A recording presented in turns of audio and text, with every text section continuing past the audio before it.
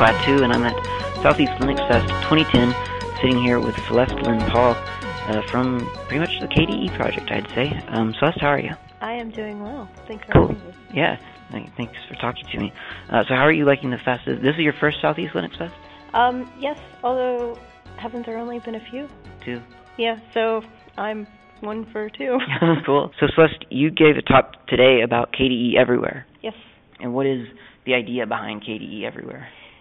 Basically, KDE Everywhere is trying to describe how KDE is more than just a desktop operating system, and it's more than just the technology. So KDE has actually rebranded itself recently from more than just the desktop environment, the technology, what we're trying to get away from, to the community. And it's the community that is really KDE, and it's the community that produces the technology, and it's the community that helps people be free and provide them ways to be more free through providing a great, desktop environment. But the other part of it is KDE isn't just for the computer desktop. It's not just for that computer that's sitting in your home office or sitting at school. It's not even just the desktop environment that's sitting on your laptop.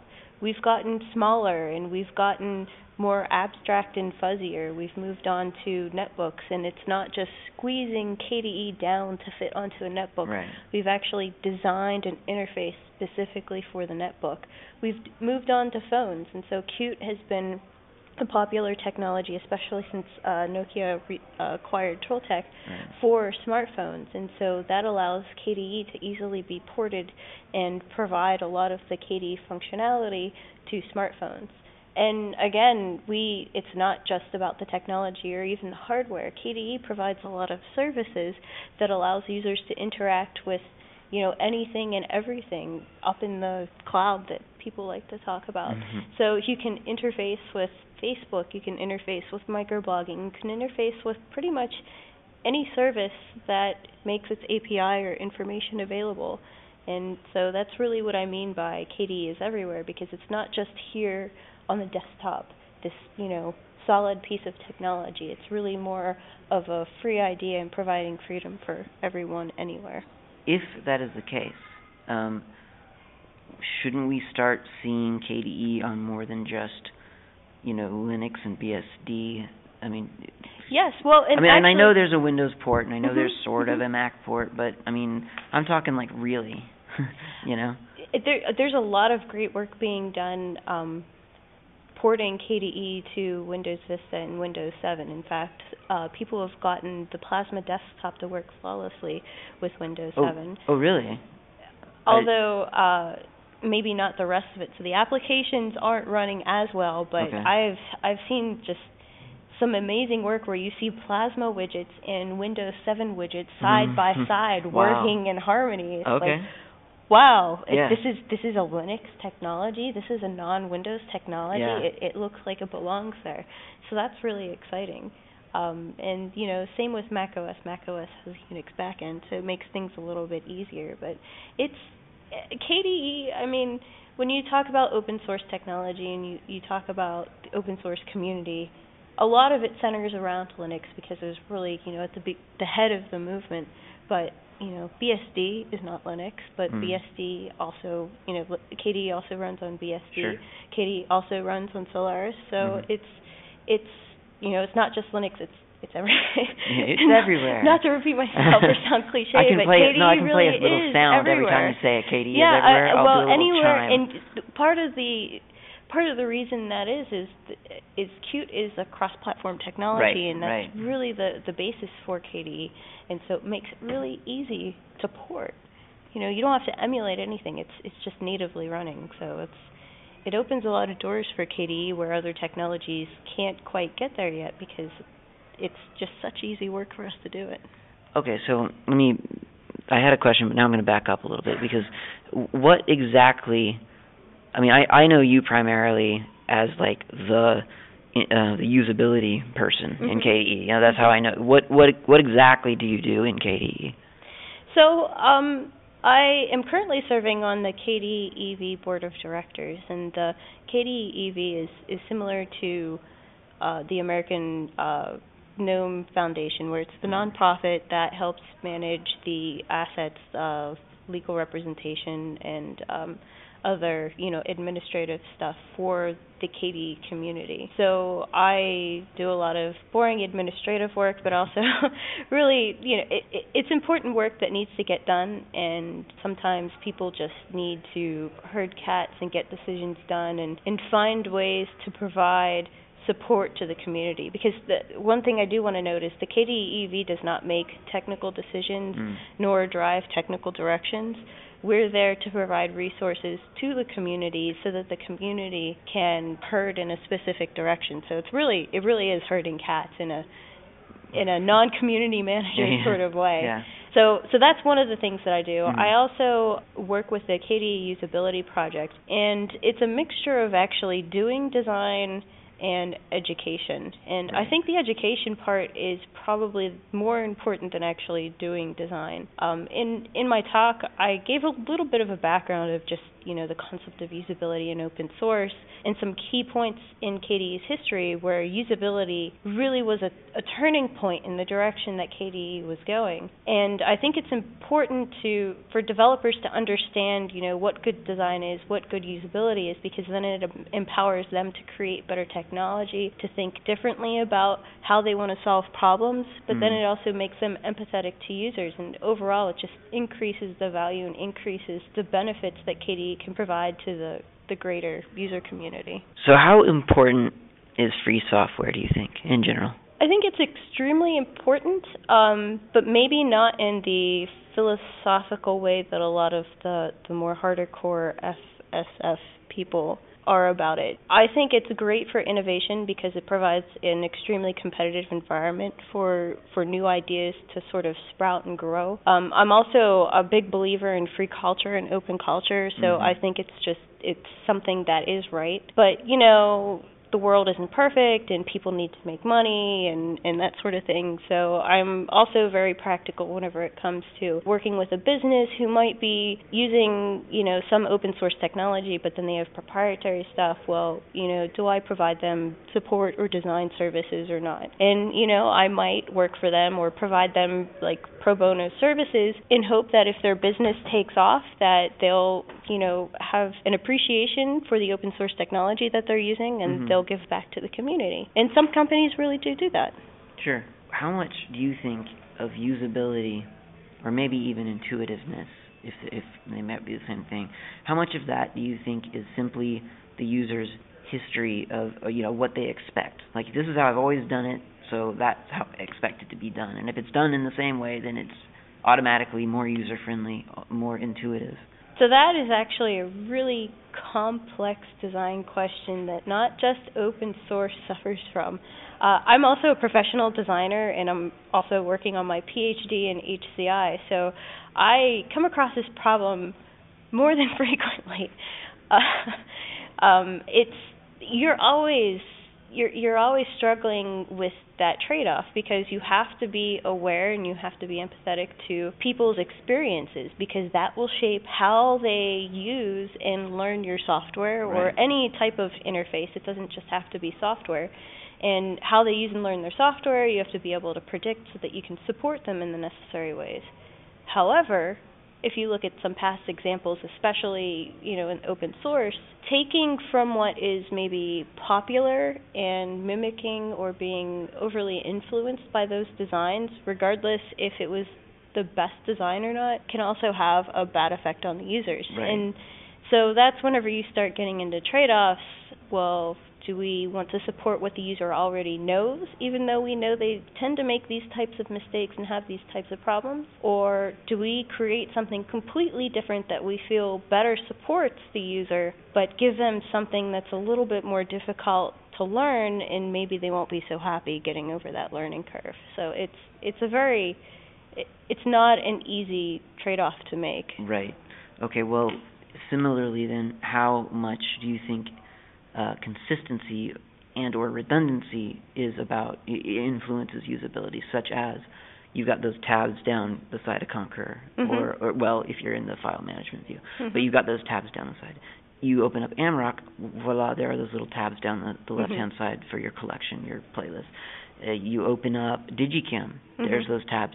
After a while, the user presumably becomes accustomed to the fact that if it's a KDE application, there's a really good chance that there's going to be tabs down the side, and it becomes more usable, right? Or is yes, that incorrect? No, that is absolutely correct. Consistency is an extremely low-level, very important concept for usability.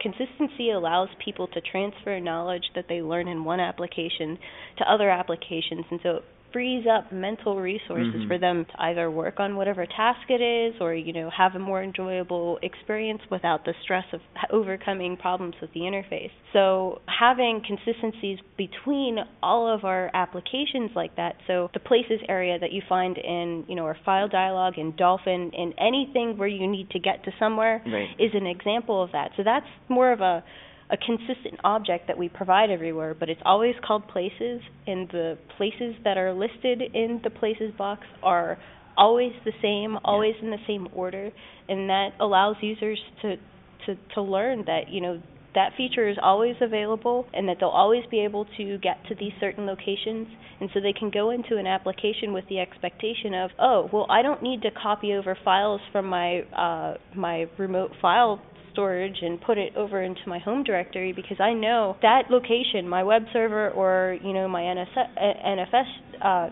share is available in places, and places is available in this application, and I can just go there. I don't need to do this extra work to overcome this inadequacy. Well, it's funny that you would use that as an example, because that took me, I think I'd been using KDE for like a full year probably before I realized that in KDE, unlike in like my former OS, which was Mac, Unlike that, in KDE, I could actually go to the save as and save it like to an FTP server, or to I could save it anywhere in the world that you want. And it literally took me, because it was like in Dolphin I would start seeing, oh wait, I could just type that URL with the protocol.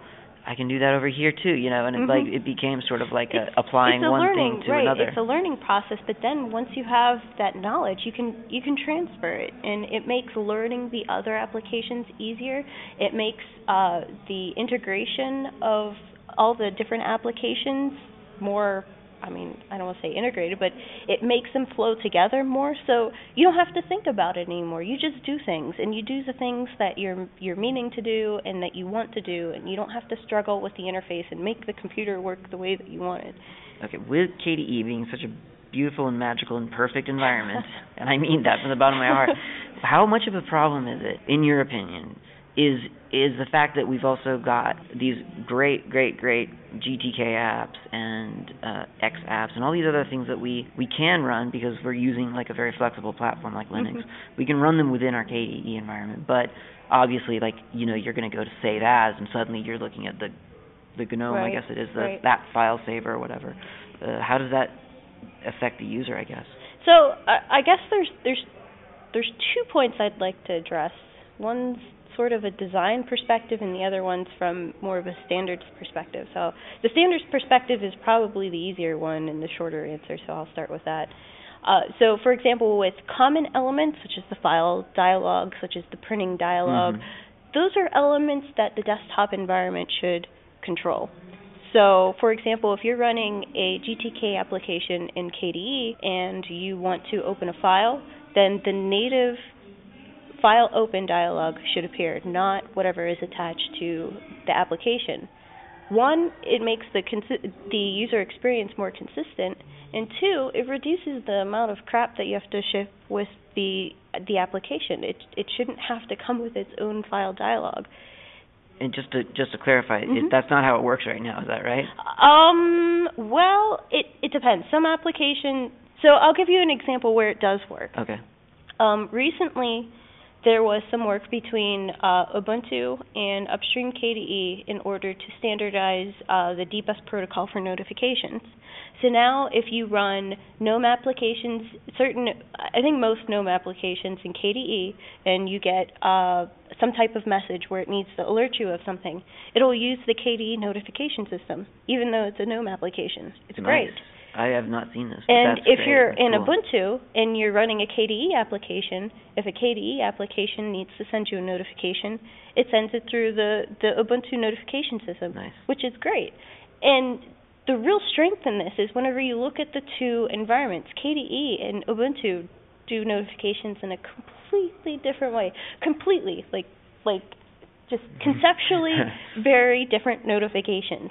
And if anybody wants to learn more about that, all you have to do is look up, the dialogue that's been going on for the past 2 years about notifications in Ubuntu. But it works. It makes the experience just flawless. So even though, Ubuntu puts notifications in a certain corner and has it styled a certain way, presents the information a certain way, and disallows actions, that doesn't take away from the KDE application. You don't have to switch between, oh, wait, I'm running a KDE application in Ubuntu. I have to think about this differently. People shouldn't have to think about something that basic. Yeah.